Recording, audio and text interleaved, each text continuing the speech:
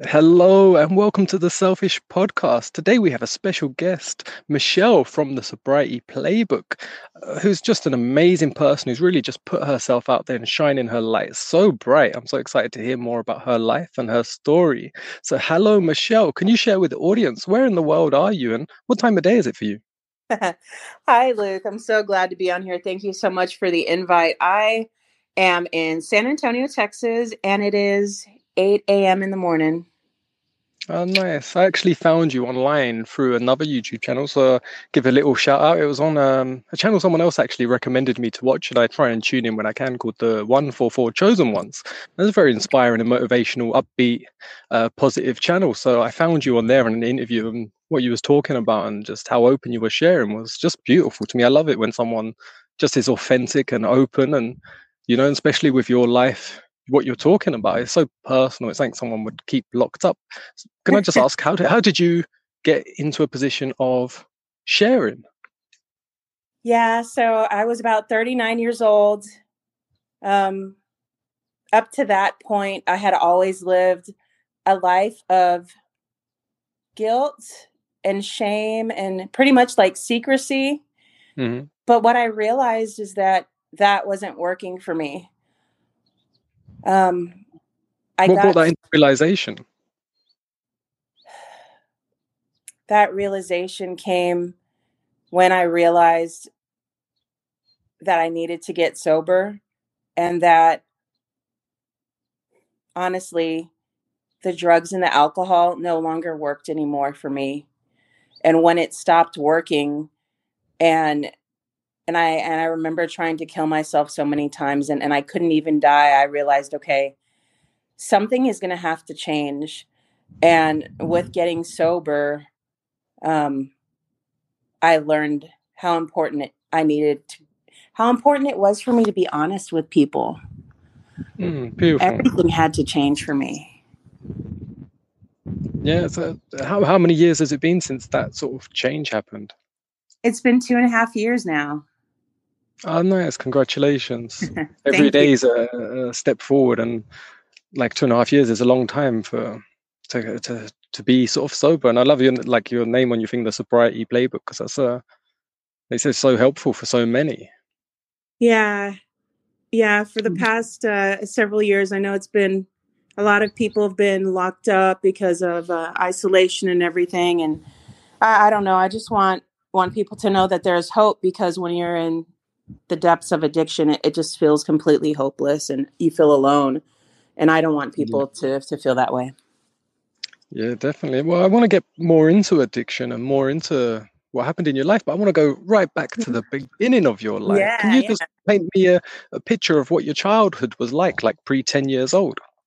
Yeah, for sure. So I grew up here in Texas in San Antonio. I'm the eldest of three kids. So there's me, a younger brother, two younger brothers, right?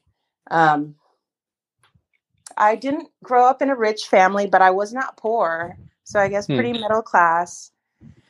My mom got to stay home with us as kids. My dad went to work. I went to private school.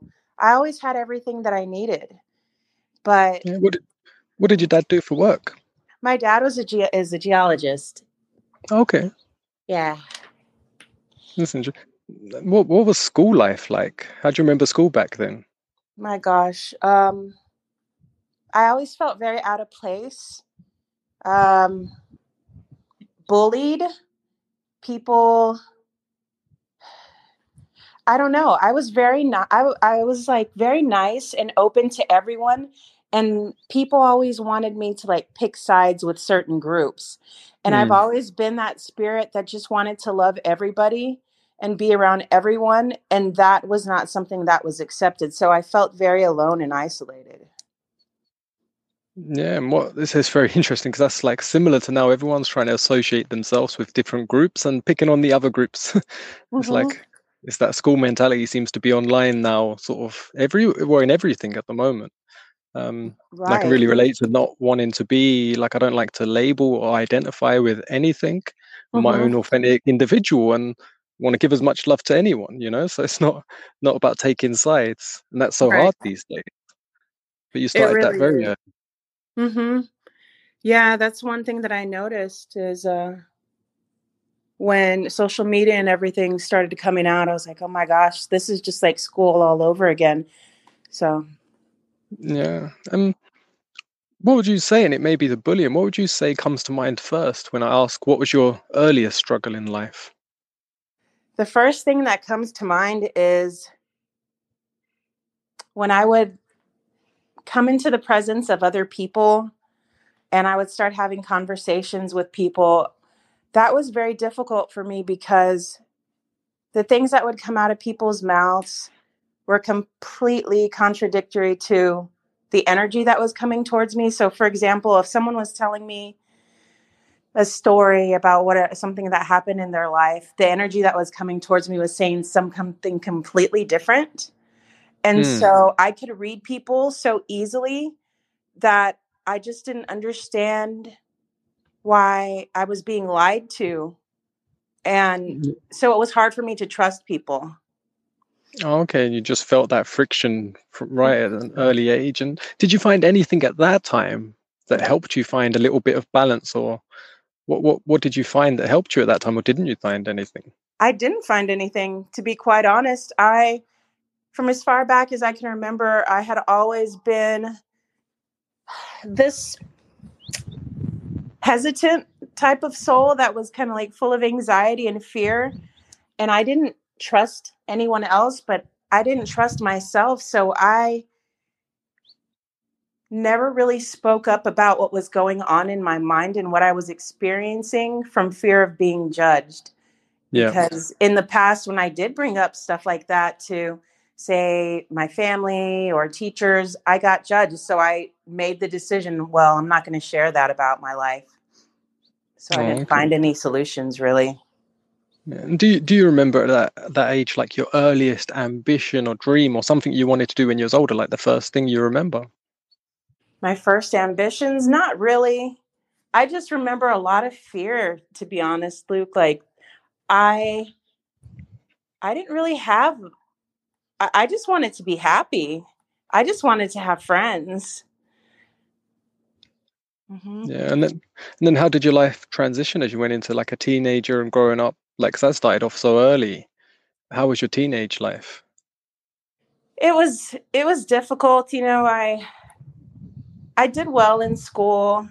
Um, I was an athlete, and what I noticed is that I wanted attention from people, positive attention. But what I noticed is when I was getting good grades and I was the top athlete and I was being nice to people, no one was really wanted to be friends with me. I was still like an outcast, and I was thinking to myself, like, self, if I'm Mm. doing all of these good things and I'm being a good person and being respectful to my parents and being an athlete and doing all this stuff, but no one wants to do anything with me, maybe I should just start acting out and start getting negative attention. So when I was about Yeah. 14 years old, that's whenever I started to not be my true self. And do you remember what like was there an event that switched that, or was it just a build up accumulation of all of that and an opportunity strike to not be yourself? Yeah, I would say it was just an accumulation. There wasn't a specific event that triggered that decision. I just remember being frustrated because up to being 14 years old, doing all the right things, and I just felt so alone. And so I just decided, well, let me see what this other life is like. And whenever I decided to make that change and not be my true self, that's when I started to have people around me and want to hang out with me. Yeah, and was it that family or was that friends, or was it just mixture? Was you getting more attention from family when they realized you wasn't being yourself, or was it It, you got a new group of associations? it, yeah, I would say it. I definitely started to have quote unquote friends around me. Like there was a little clique of people that I would hang out with. And even though my family, they never ignored me or anything like that. The thing is, I did not want more attention from my family. I wanted it from friends, but I ended up getting attention from both. So, Mm. mhm. Yeah. And when did was it alcohol or drugs that entered your life first? It was actually drugs, marijuana. And what age did that start? 14. Mm-hmm. And Yeah. how was that experience at the beginning? What was it like to? What do you like? Was it a pleasant experience right at the very start? Oh my gosh. It was not a pleasant experience whatsoever. I was 14 years old. It was the summer before high school. I happened to be dating a drug dealer at the time, and he was selling marijuana. My parents went out for the day. I was in the house. I rolled a joint, ignorantly smoked in the house, not realizing that the smoke would carry Yeah, all over through the entire house, hotbox the entire house. Um, and it was not a pleasant experience whatsoever. What happened for me is for marijuana, it just amplified the anxiety and the fear and all the subconscious feelings and thoughts that I had. It just amplified it. So it was not a good experience for me. yeah. And then did you quit then, or did you carry on smoking? Did you have some more? Was it social pressure? What continued that path? Yeah. So with that, um, I told myself that I was never going to smoke again, at least not in my parents' house, because it was too, they could smell it. And Yeah. I wanted to do it, but like on the down low, I remember thinking. So I moved on into high school. I remember thinking, okay, well, I can drink, but not very much because they'll smell the alcohol on me. So I started to do cocaine because people can't smell that on you. And what age would that have been? It was the same age. I was still at Yeah. 14, so it's very quick from one to the other. Yeah, really, really And it quick. is that down to it was easily available because of your boyfriend? Yeah. Mm-hmm. What Yep. about money? Is it he gives it to you for free, or how did you afford it? Because cocaine's known as being quite expensive. Yeah, I know. That's one thing that it's hard for some people to believe. They're like, Michelle, what did you do to get those free drugs? Well, my boyfriend at the time, like we knew each other since we were 9 years old. His family and I were very close. They just gave it to me for free. Yeah. I didn't have a job. Yeah. Yeah, and if it's normally most drug dealers make enough money that they have a little bit for themselves or for someone else and their friends, so there's a bit to go around. Right, Yeah. exactly. And And so, yeah, go ahead. yeah, I was just gonna say, and how was your first? What was cocaine like as your first experience? What was that like? That experience, I remember doing a line and getting this extreme rush of confidence, energy, clarity. And the thing that I really liked the most about it was prior to doing that drug, it was very difficult for me to speak and confidently without hesitation to other people. And when I did that, I felt like, oh my gosh, this is exactly what I've been looking for my entire life. Yeah. Yeah. Yeah, because what I've noticed, not from trying it, but I like to be very analytical and analyze, and I Mm-hmm. always have been that way. And from what I've noticed, like, because I'll tell you a brief little bit about my life. Like when I was really younger, my mum had a mental illness. She had severe schizophrenia, and she was a Mm-hmm. single mother. And me and my brother started caring for her, but it sent me on a path that I was obsessed with controlling my actions and my consciousness. So for me, drugs, alcohol were like completely forbidden because I was like, I can't alter my state because I Right. didn't want to be like my mum, but I also wanted the responsibility. But I just Mm-hmm. did not want to lose any control of myself. Like I was obsessed with self control. Right. Um, but my friends would do drugs, and I'd always be watching them and looking, how does it change them? How does it do things? And that continued as I got older. And from what Mm-hmm. I noticed, like cocaine's known really big in the movie industry. Mm-hmm. And it seems that when people do cocaine, it's not just a party drug, but they do it before they go on screen when they know they've got a high amount of judgment coming. It seems to just cancel off judgment from what I notice. Like people don't feel judged, and then they're able to just do what they need to do without not to be judged around people. Mm-hmm. Would you say that judgment just dropped off? Yeah. You know what? I've never really heard it explained like that, but that's exactly what happened. It's like the normal things that happen in your brain where you feel like you're being judged or you have a hesitation, like it's all just like taken away from you. So you just get to do whatever it is that you want to do without hesitation. obviously enabled you to sort of flow into life and just for the first time, it sounds like feel yourself again Hmm. and be able to, like you said, to speak and communicate is important, especially without hesitation. So having Yeah. that must have felt like such a nice experience. Um, Yes. at what point did you continue like alcohol and weed, or was it just cocaine for it? And how many years did that continue? Cocaine, that was all throughout high school. But I did a lot of drugs in high school. It wasn't just that, but that was I guess cocaine was the main thing. I rarely ever smoked marijuana because it made me paranoid, and I rarely drank because you could smell it on my breath, and I did not want to get in trouble for my family. I, Yeah. yeah.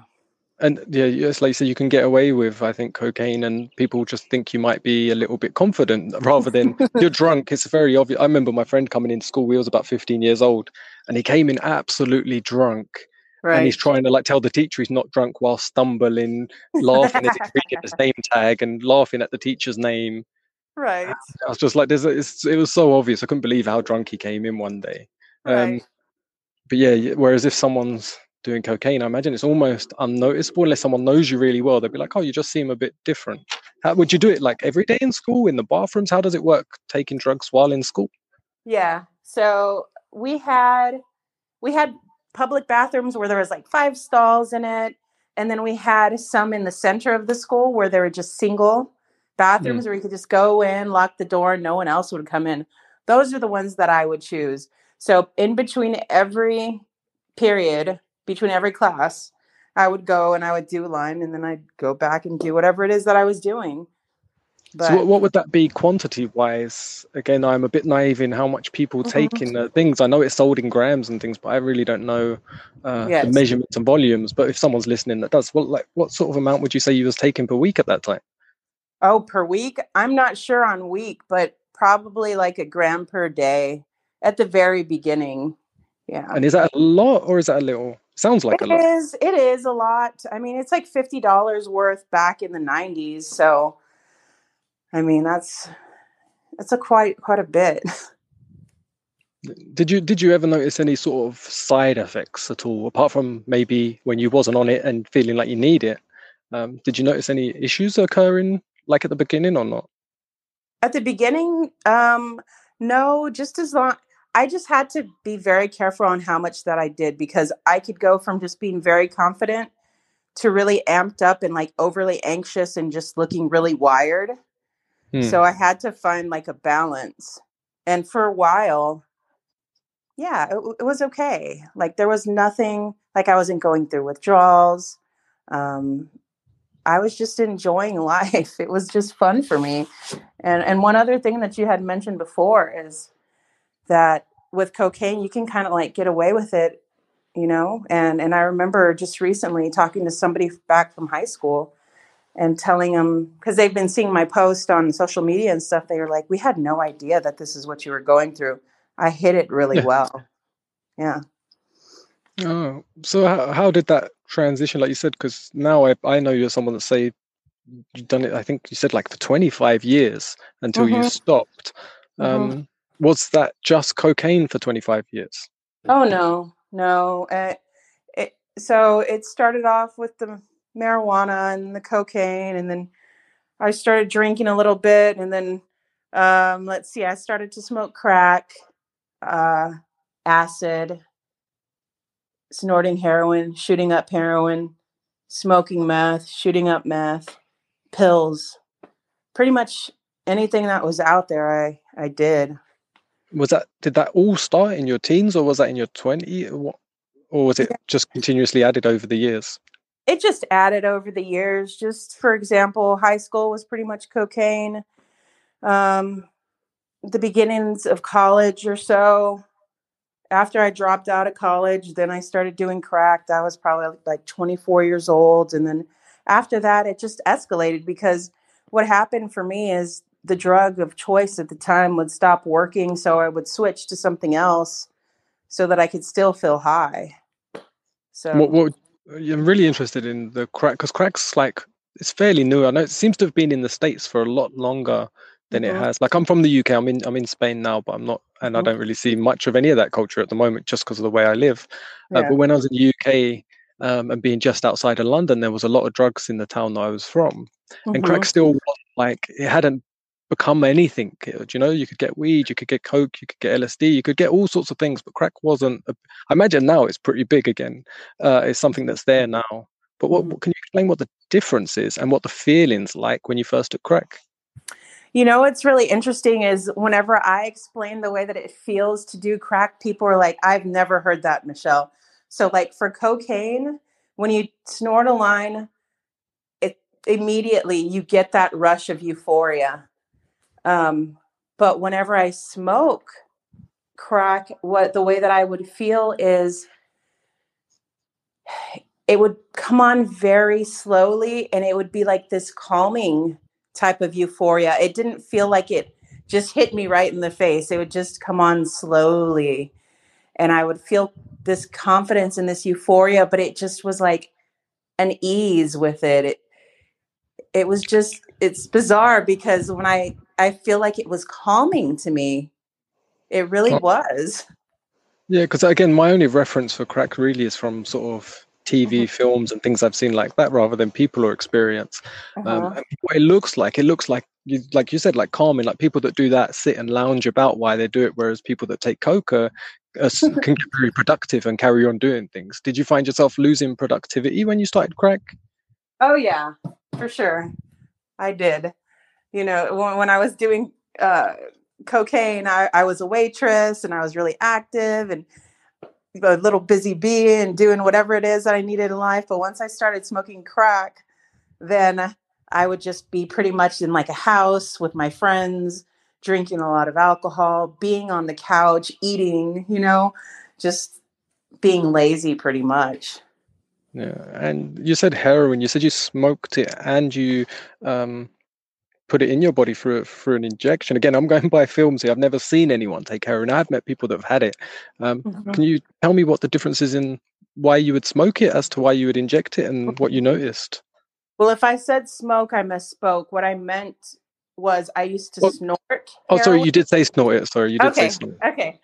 Yeah, because I've never actually smoked it. But the difference, so the way that I would compare it is when you do a line of heroin, it doesn't hit you immediately. Like you will feel a difference as soon as you snort it, but it's like over 10 minutes you start to feel this high, you know. Mm, It's more of like it's not like a shock to the body where all of a sudden you just go from feeling, I don't know, however you were feeling prior to the drug to all of a sudden you're just relaxed and just in this beautiful state of peace or something.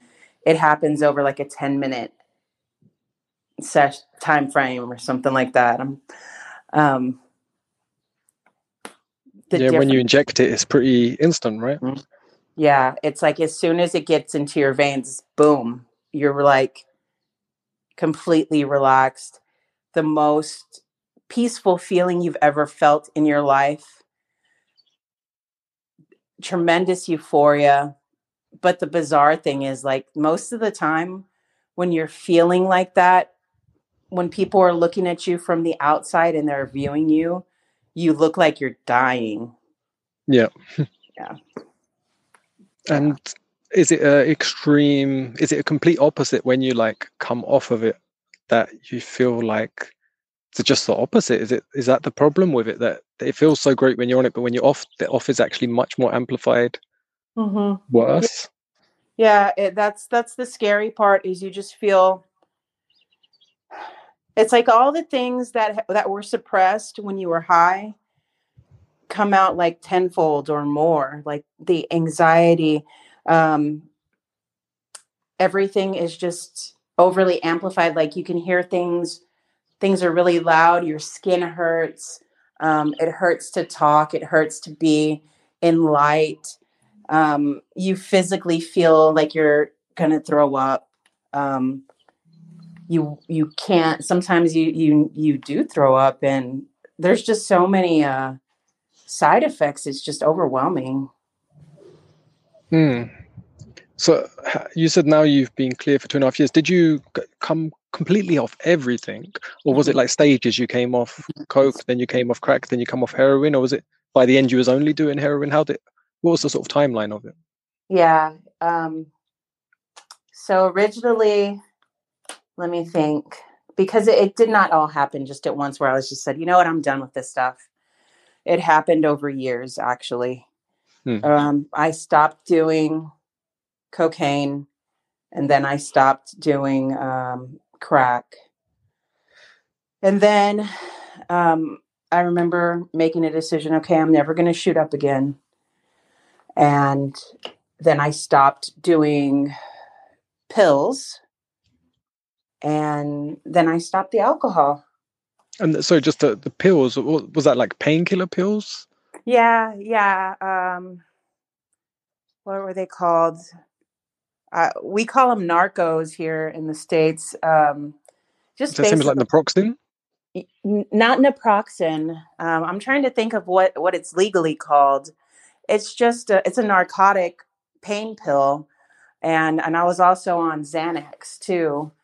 How did you how did your body react coming off things? Did you notice like then you noticed physical problems or none or Oh my just gosh, with it was horrible, a living hell. I mean, my body.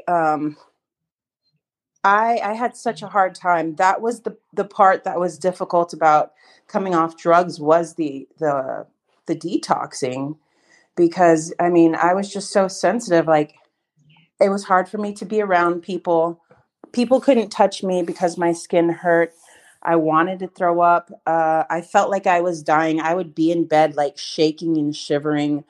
Most of the time, like, I did not have the ability to like do this on my own because I literally felt like I was dying, that I would go and to like psych wards and tell them that I wanted to die so that they would put me in the hospital so that I could get on medication to help me detox from these drugs. So yeah, so it's extreme. And do you have now, how does your skin feel now? Do you still have physical like issues with it that you find that were still there from then, or is that I, passed yeah, over time? I would say no, now everything is perfectly fine. And I'm so grateful for that, because I had totally forgotten about that one detox symptom up until I saw something on TV the other day, and I remembered how horrible it was, getting off these drugs. But the thing is, once I detoxed, I would say about a year. It took probably like a year, really, for my body to really reset, to not have any of those symptoms, because it just takes a while for the body Yeah, to get I used find it. to Yeah, I find it incredible. To me, it seems incredibly fast because someone you can do things to the body over years and years and years, and you it. can undo it in a couple of years. You can like do 10 years worth of damage and undo it in 2 years. But that 2 years when you're in it can seem really slow. But considering Right. it's fast. You don't if you've done 25 years worth of drugs, you don't have to spend 25 years refixing yourself to get back Yes. to feeling good. Like it's actually Right. pretty quick, it seems, but it just takes a real strength and real willpower to want it Mhm. and to know as well. I think that's what's great with you sharing, because like you said at the beginning, having hope. I think knowing the possibility of change is even a possibility. Yes. Um, and like people can go to all sorts of therapists or anything, and unless they've heard it from someone that's been there, that seems to what really gives them the inspiration and the hope is someone that's been through something shares Mhm. it and they're not in that place and then they go, okay, it is possible. It's not just someone saying it's possible. Mhm. They've done it. Was there something that gave you that willpower to push yourself through the hardest points? God did. God did. I mean, like, what I realized is that, like you were saying, you had mentioned doctors and stuff. For me, like, going to detox, psych wards, psychiatrists, prescription medications, my family, my so-called friends, there was nothing that anybody could do for me. And I was absolutely alone. Like, in the end, my family didn't even want me around because I was so manipulative. I was an emotional terrorist. I lied. I stole from them. I did anything to support my habit, right? Hmm. So in the end, like, it was just me, and I was like, okay, God, like, if you're real, you're gonna have to get me sober, because I can't do this alone. And so I started to have conversations like with the universe, and God, and I started to become more intuitive and get intuitive thoughts and inspirations. And God was like, you know, you're going to need to take action. Everything, like, only one thing's going to need to change in your life, and that's everything. And only one person needs to change, and that's you. Oh And when no. I had that realization, I was like, oh my gosh, I've been blaming everyone and everything for my problems in life, and I've been the issue.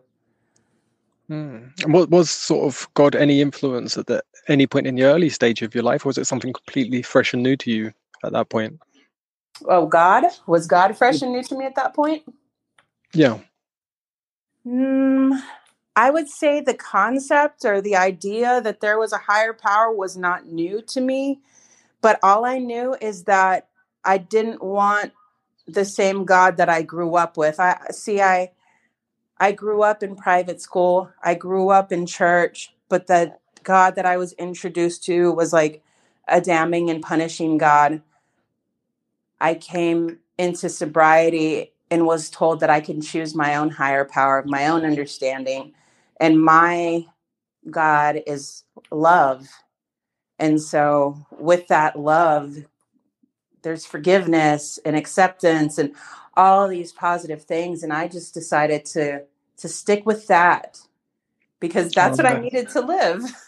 Yeah, no, and I've because it's interesting for me because I was brought up like sort of my mum was my nan, sorry, was from Ireland, and we had like a Catholic slight upbringing, but my mum and dad weren't so much. I think my dad Hmm. was sort of Christian, but no one was that strict. But when my nan was about, we would go to church and we'd do things. But then when I was 7, I started getting like suicidal thoughts because life was just too hard with my mum and the reality I was witnessing.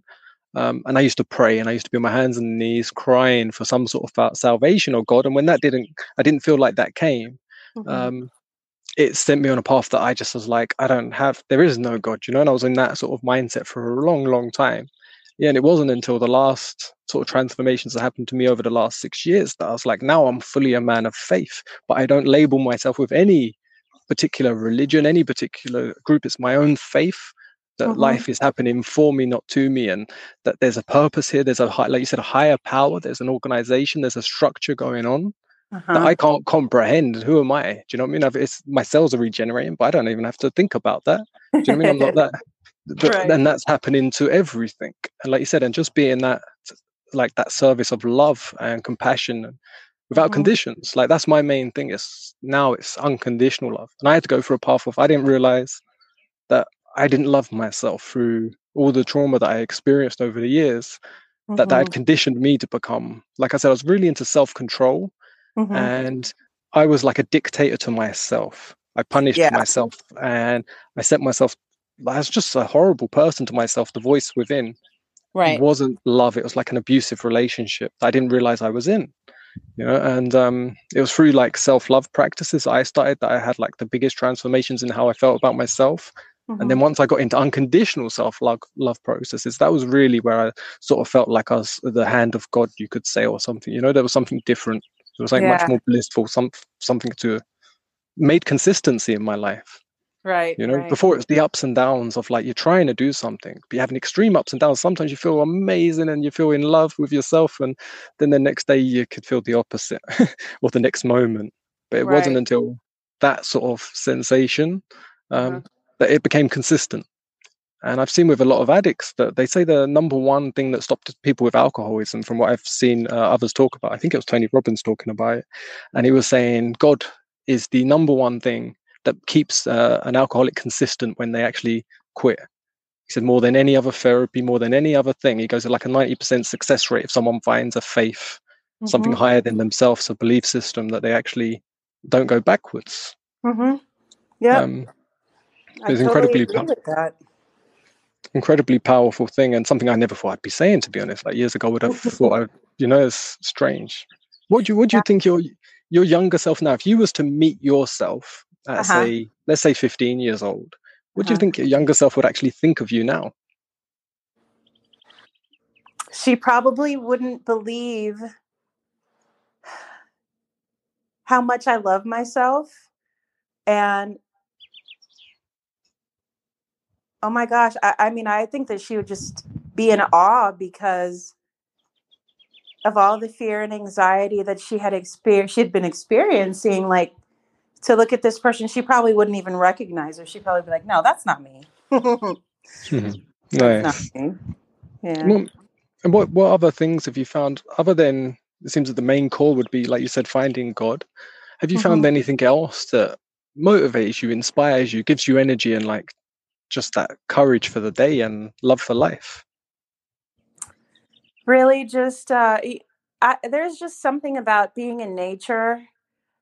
I love nature, animals. Being in water is very energizing for me. Like, I can pull energy from that. Um, Being of service to other people is something that really just keeps me going. I had always been like this really selfish and self-centered person, and what I've realized is that life is not about me. It's about helping other people and being of service to others, and I really enjoy that a lot. Um, but I Yes, feel, go ahead. oh, sorry, I was just going to say, yeah, I totally agree that it's like that living to give. And I had I don't know if you know him, he's quite a popular person. He's called Luke Story. And he was Mhm, an addict, and he talked about the same thing. And he goes, when he was on heroin and stuff, because he didn't realize how selfish he was. mhm. And he goes, until he started serving others. Oh, And wow. like he just said, he was just so fueled like that. He goes, he couldn't believe it once he actually started serving others rather than serving himself, that gave him everything he want when he thought he was being selfish. Yeah, yeah. It's just a big paradox. It's like the way that I always thought is, if I'm spending time with other people and I'm doing things for other people, I don't have time for myself. But when you're giving to others and being there for other people, you're also filling your cup as well. Yeah. Yeah, and it takes a little time sometimes to clean your cup out first. But I was talking to someone else about that, and I was saying it's like the fulfillment part. I feel like I see so many people now cleaning their cups. You know, they're going through different things, whether it's addictions or just traumas or whatever it is. They're cleaning the cup out, and there's all these methods and techniques. But so many of them aren't realizing that the cup is still useful and they need to refill it. You know, and that Hmm. does, for me, that comes from the service that you provide others, what you Hmm. give out. And like I just love it. I love connecting with people on podcasts, like hearing your story and just it's inspiring, motivating, just the connection part. Like we're in totally different countries in an instant connecting, and that to me is amazing. Um, so it's Yes. like just putting content online and sharing with others fuels me. I enjoy it even if it's one comment, one like. You know, it's Yeah, you connected with someone, you've touched someone, and you've I given know. something. And so, what point did you start like your YouTube channel? It's been, I would say, about a year or so. I remember originally I had started it not only just because I wanted to share that there's hope for people that are still in addiction, but um, my higher power was like, okay, it's time for you to speak. Tell them about what it is that I've done for you. But not only that, I mean, you have a voice, you have something to share, but you need to get outside of yourself and share what it is that you've gone through, because this life isn't about you. And even though I was scared and I was anxious and I didn't want to make these videos, I started to make them. Um, And and how then, did that? Yeah, sorry, carry on. go ahead. I was just going to ask, like, how did that Mhm. first video going up, like when you actually pressed like public live, how did that feel? So nervous. I was freaking out. You know, it's funny, Luke, because the first video, I was so self-conscious and and anxious that I didn't even want to record the video in the house that I was staying at, because I didn't want my roommate to hear what I was saying. That I Mhm. went and recorded it in my vehicle in front of a public library. But you got it and you got it out, and then Yeah. how long did it take you before you was like, right, I'm going to make the next one? And when did it become comfortable? Yeah, it took a while before I made a decision that, you know what, I'm going to continue making these. I think the first one came out, the second one didn't come out for like 2 months. And then maybe I made one a couple of weeks later, and then a couple of months later. I was battling my own mind, like you Hmm. were talking about that dictator in your mind, right? Yeah. So I had a lot of self-doubt, and I kept on, I guess, just tricking myself and saying, oh, you know, you don't need to do that. And but then a couple of months ago is when I really decided, you know what, I'm going to make a video every Saturday. I'm going to make one every Sunday. And that's And it. and that's where you're up to now. So someone can find your videos every Hmm. week, at least one video, but you're trying for two. Yes. And have you Yeah. managed that consistency over the last couple months? I have, except for this past weekend when I got under the weather or whatever, and I was in the hospital. But prior to that, yes, every Saturday and Sunday at Yeah, no, night. it's interesting. Yeah, because I sort of forgot about that because we spoke because we was meant to do the podcast the other week, and you had Uh-huh. breathing issues and a bit of just a bit of a rough throat and stuff. What's funny is after I done we spoke and I went through a few tips with you on what I've learned. I made a Mhm. YouTube video myself on that I uploaded to YouTube today. That I haven't actually put public, where I was just sharing that same thing because I was like, sometimes things just come and I'm just like, oh, that helped you. I need to put that message out there. It may help someone else. So Yes. I made that today, just going through things. But I love making the YouTube videos, and I have like subscribers, but that was like because I put up videos years ago that went viral. Uh-huh. But then not because of my good content. So my that's what's funny is the good stuff I put up. I only get a little bit of people watching, but the little support and the little interaction, I just love it. It's just so nice. And I'm sharing stuff, like I said, to do with my own problems with suicidal issues put in the past, Mhm. and depression and stuff. And I never thought I would tell anyone, let alone everyone, that I I know. can. You said as well you've tried multiple times to kill yourself. And again, say if it's uncomfortable, but I'm so curious as to Mhm. what led you to that at what moment. Um, yeah, and Yeah. like how long ago was that? I would say like the last time that that happened, gosh, 3 years ago. And it wasn't like, for me, the suicide attempts were like through drugs, like overdosing, because I was always too scared to like cut myself or you know use a gun or something like that. I just remember the feeling of like the drugs just didn't work the way that they usually did. I felt completely alone. I was very depressed. My anxiety was through the roof. People didn't trust me. I didn't trust myself. Um, there was a point I remember where I sold the keys to my apartment to a drug dealer, and I was living in a trap house floor on a mattress full of bed bugs where women were getting raped in the room next to me. Like my life had turned into like a nightmare. Yeah, And I was just so disappointed in myself. I didn't have any support because I pushed everyone away, that I just didn't want to be here anymore. And I remember the last attempt of committing suicide, waking up from an overdose, like just cursing at God, like, why the hell am I still here? I was pissed.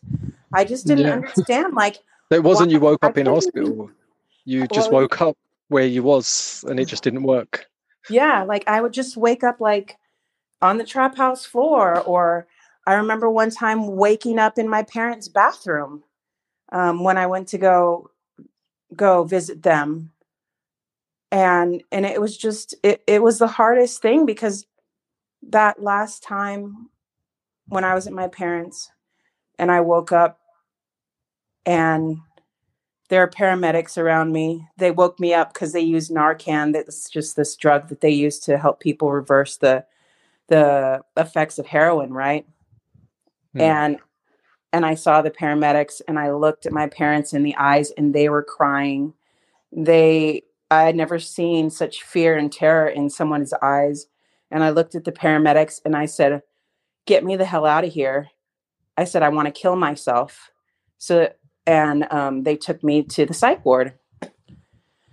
So it was just so awful, that experience. I remember being on the gurney. They had me strapped down because I was suicidal, and you're like considered a threat to yourself, right?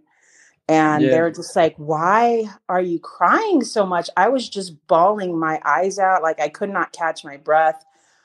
I just felt trapped inside of myself. Like I felt imprisoned within my body and I couldn't escape.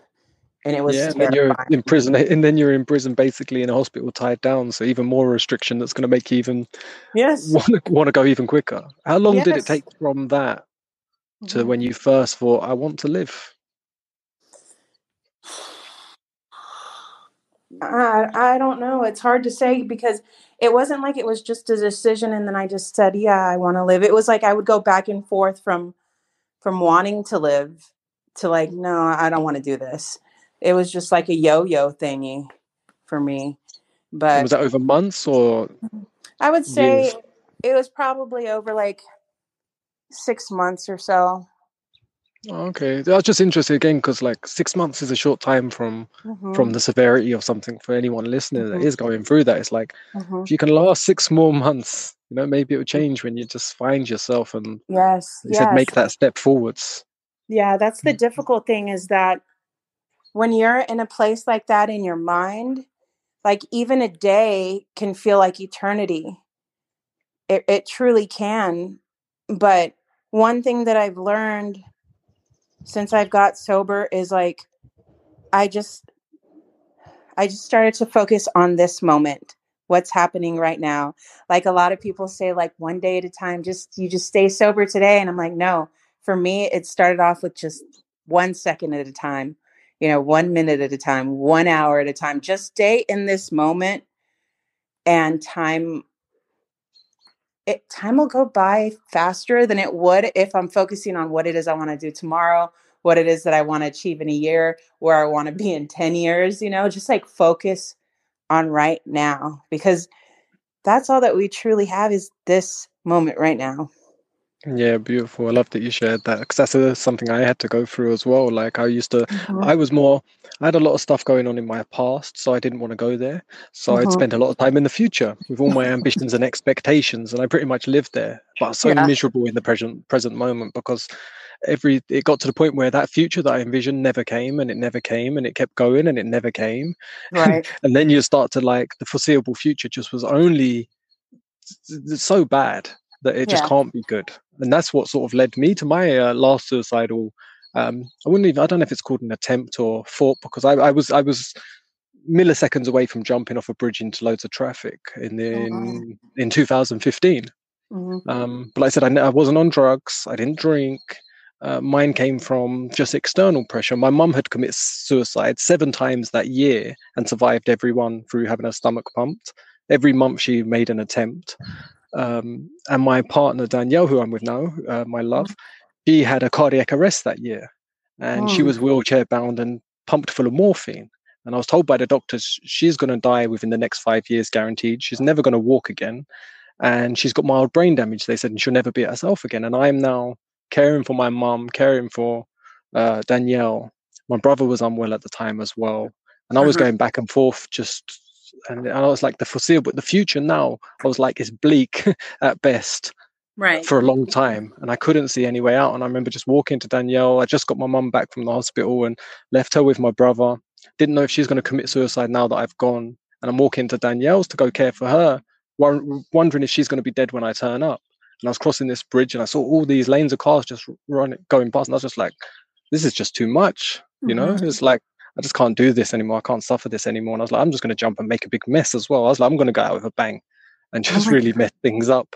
Uh-huh. And at that last moment, something just hit me, and I only call it like now the fighting force. Something hit me within in the last second that I'm just going to find love and joy for myself, even in chaos. I was like, Mhm. yeah, it can all, as they say, stuff hit the fan and get even worse. She can drop dead. My mum can drop dead. Everything can go wrong. And I'm going to find a way to just be comfortable at least. I'm going to find joy. And Yeah. it wasn't instant, but that sort of motivation hit me. And then like loads more crazy stuff happened after that as well. That was even like more dramatic and more intense. But through it, I Mhm. managed to like you said, find a God, find a way, find myself, find love, and that was all during chaos. Um, Yeah. and then now my life's still got lots of issues and lots of problems, but I wake up smiling, go to sleep Mhm. smiling, and have a consistent day. Yeah. Which I never thought would be possible. Only a matter of years ago, I never thought that was even I thought I need to get everything that I want fixed, and Mm-hmm. then I will be able to be happy. And that dictator was saying, then you deserve it. You do everything, get everything, you do it perfectly, then I will give you a little bit of love. Yeah. And it was like being led by a whip all the time. Right. No, Yeah. it's so nice to hear your story and hear that you've like to me it's a gift to go through the suffering and trauma and to persevere and to survive, because especially when you serve others with it, you're given a beautiful gift in life Mm-hmm. that just had a real like hard wrapping. Someone really went around all the edges and taped up every single little corner so you can't pick at it for a long time, and made that Yeah. gift a little tough. um Right. no, it's so nice to just hear your story and what you went through, as extreme as it is. To Yeah. me, it's just beautiful that you're talking about it, that you can say the words. Did you notice Yeah. yourself getting extremely emotional when you first like uttered the words that you never thought you would share? Did I find myself emotional sharing? Yeah. Um, Let me think. Yeah, actually I did. I remember. So one of the things about getting sober is I'm in this 12-step program, and um, at the very beginning I would go to like 3 or 4 meetings a day, and there would always be a topic, and it would always be directly related to addiction or alcoholism. And it was suggested that we would share for 3 minutes every single meeting. Um, I didn't have a lot of self-confidence back then. And I remember, well, actually, I'm told, because it's hard for me to remember what it was really like whenever I was at the very beginning of my sobriety. I was told that my voice was very, very shaky, that I would just look down into the ground, that I wouldn't talk to anybody else, and that it was just really hard for me to share where I was at. Um, I just remember not wanting to do it, not wanting to be in those meetings, and feeling like I was being judged. But Hmm. now that I've stuck around and I still know those people from the very beginning of my journey, I realize how much unconditional love that they had for me, and how everything that I was feeling was all just in my mind, because everyone absolutely loved me for who I was and was there to love and support me and to give me courage when I didn't have any myself. Oh, nice. Yeah, so it was like almost all that judgment was a self-judgment that was It happening in the was. moments. It was. Yeah. How have you found, like, because the last 2 years has obviously been a little bit Mhm. different to usual. How have you Mhm. found that process? Because that sent a lot of people into depression, suicide, Mhm. drug abuse, and all sorts for a lot of people, because it's their first real chaos they've experienced, and they're looking for ways out to, like you said, to change Mhm. their ways of feeling or their reality. How have Mhm. you found that? Because you've been sort of clean in that time. Was you what, 6 months in when it started? Let's see. So I got clean in August. So September, October, November. So yeah, like 6 months, basically 6.5 months, when the world shut down. Yeah. So how did that affect you and your process?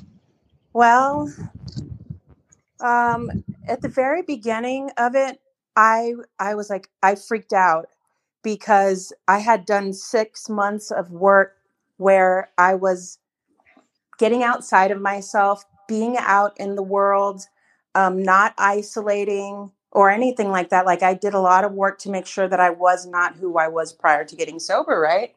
Hmm. Um, but thank God for the 12-step program. The first step is to admit that you're powerless over alcohol and drugs, that your life is unmanageable. But with the first step, you can apply it to anything in life. So my sponsor, the person that taught me how to get sober at the time, said, Michelle, just use the first step on this pandemic. So admit that you're powerless over this pandemic and that your life is unmanageable. So just surrender to God and see what he would have you be. So we started to develop online Zoom meetings, 12-step meetings. And that is what saved my sobriety, to be quite honest. So I was able to meet with the people that I would normally meet in the rooms, like in person, over Zoom. Okay, yeah, I was going to ask if they stopped all the meetups for the 12 steps because I imagine that like pretty much Mhm. everything shut down. So I imagine that did too, but they continued Yes. through Zoom. So that's great. Yeah, You still yeah. managed So, it. It's interesting. I didn't know that's the first step. But that's like a big part of my journey was realizing I have zero control over the external. I can set intentions for it. I have right. zero control, so I have to drop all my expectations of what externally happens in my world, and Hmm. embrace that I have an internal process that I can have some hands on. I can have some grips, and at least I can grow a little bit of strength there to manage it better, or to be the CEO of the internal life and run it efficiently. Whereas the external, I had to just let go and go. That's none of my business anymore. Still have ambitions and dreams and desires and to look Uh-huh. at life, but just to let go. And that really helped because that's when the pandemic came. I was just sort of almost humorous in ways, not that people were suffering, but it just was, Hmm. to me, it was just like, okay, look, you really don't have a control over external. It just reassured me that I have no control over what's going on out there. You can be of Uh-huh. some influence. That's why I like to put the YouTube and the podcast. You can be of an influence to the external, but you don't really control it in any way. Right. That's so true. Yeah, And so one other thing, I just wanted to mention one other thing too. Um, I remember at the beginning of the pandemic realizing that I couldn't go outside, right? The mm, world shut, closed for business. So I decided to go within. And what I've found is when I talk to a lot of people that are still in addiction, is that they have this fear and this hesitation to go within, to be quiet, to do introspection, to look at their past behaviors, to forgive themselves, and all of these things. But in in the hardest time in most people's lives, like I decided to really do the hard work and just do that self development. But thank God, like I had the support of this 12-step program. And honestly, like I found there's a lot of online support too. If you find like a really good tribe of people on Instagram or like Facebook, positive people that are there to like shine light into your life. Like for me, when I didn't necessarily have people that I could talk to in person, there is always online support. yeah, there's a lot of junk out there. There's a lot of trolls out there. There's a lot of negativity out there, but there's so much Mhm. positivity at the same time. There There is really people, there is. is things, you know. Even if I was sharing with someone else, like was talking about social media sort of anxiety and stuff, and like people scared of certain things, I was like, just have a fresh account. Don't even put your face on it, and just join things that are just unbelievably supportive and motivational and inspiring, and just drop comments of love and just share nothing but love and thanks for whatever you just read, and Yeah. just put yourself in that place. So to break, Yeah. so if you're going to have withdrawals, some people like go cold turkey off all social media and have Hmm. all sorts. It's like it's an addiction in itself, where they've been just doing it for so long, Yeah. and it's causing them crazy anxiety. Right. So that withdrawal effects. Hmm. We're just getting near to the end of the show. I could talk to you for hours, to be honest. You, This is my one of my problems is I love to connect and share and talk, and I find every people fascinating, and especially people that are full of love. So I could just keep going. But I yeah. have just some short questions here for you that are just I ask Yeah. every guest at the end of the show. Do you have a little time for them? Yeah, absolutely. If you had to just choose one, Hmm. cats or dogs? Doggies. Dogs. What's your favorite color? Blue. What excites you? Water. And what does the opposite? What turns you off? Fire. Uh, what sound or noise do you love? Hmm. I would say silence, but I've had that answer quite a few times. really? Yes, a lot of people have said silence, and one of the guests said they think silence. They just said they've never heard it to know. See, I was thinking that too. Yeah. What sound or noise do you just drives you a little bit up the wall? You know the sound of cats when they're mating? Like they sound like Oh crying yeah, babies. yeah, that's not a nice sound. Yeah, it sounds like Oh, someone's being this. Yeah, it's a horrible sound. yes. And uh, what comes to mind when I say what do you love about yourself? resilience. And no matter what has happened to me, I honestly feel like I can get through anything. Yeah, oh, lovely. Do you know, I was having and her story will come out one day in more detail. My partner Danielle, I said to her, one word that I have for her is resilience and stuff. And Mm-hmm. she's at a point where she's gone through her traumas and obstacles in life, and she sort of started to think, am I a little bit crazy that I feel like I'm in a place where I'm actually feel good? She goes, like, is that weird? Should I still feel bad? Should I feel? Uh-huh. And it's like interesting, like, it's Right. just it's a process. I think we all go through at points when we're trying to unwind whatever that traumatic experiences were within us. Yeah. What do you love about others? Vulnerability. Oh, nice. And the very last question, what do you love about animals? And this can be pets or when you see animals in nature. Mm-hmm. I just the unconditional love that I feel from them. Oh, beautiful.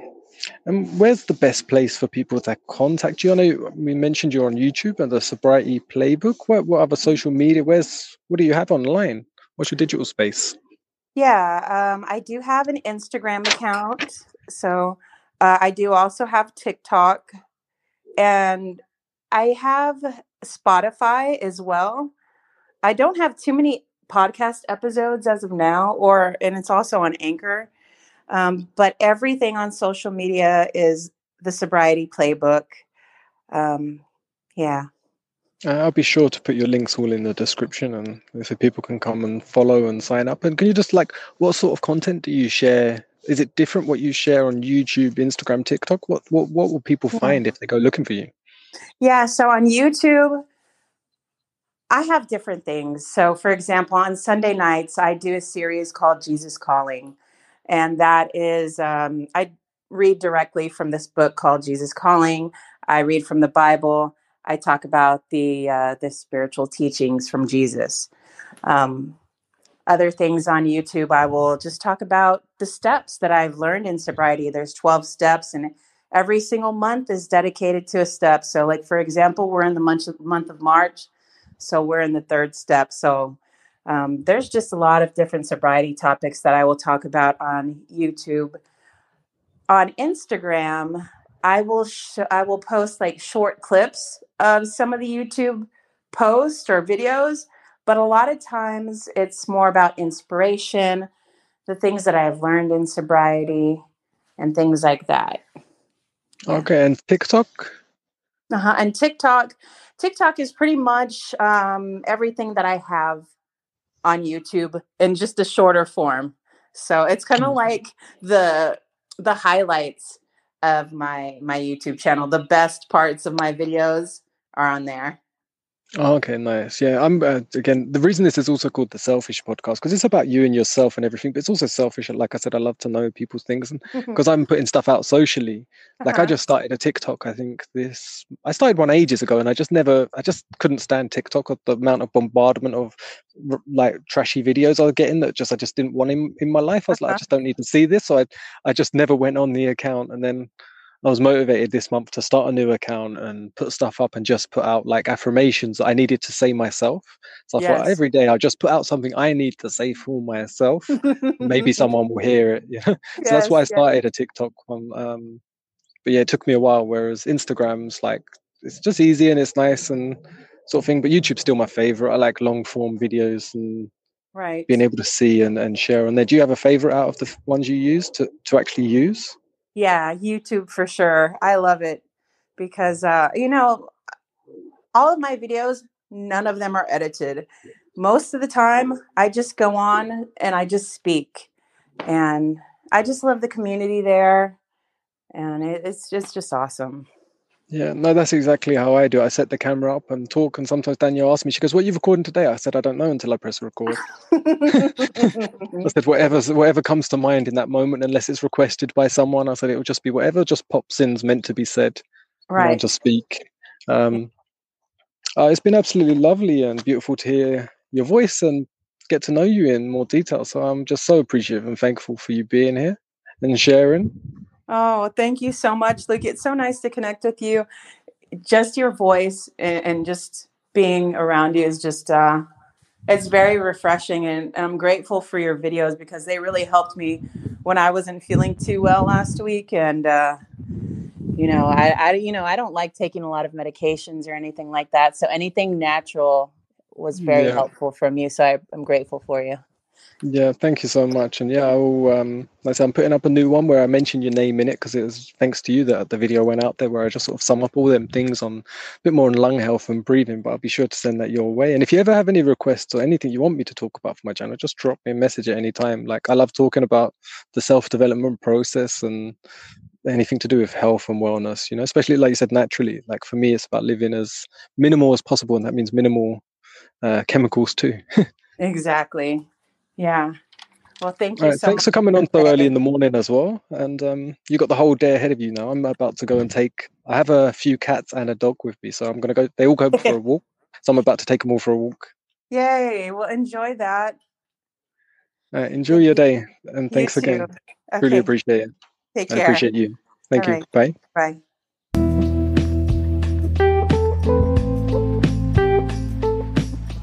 Thank you so much for being here and listening to the Selfish Podcast. I'm your host, Luke Greenheart, and I appreciate you being here. Don't forget to check out my YouTube channel. Just search Luke Greenheart on YouTube. You'll find me. Check out my website, lukegreenheart.com.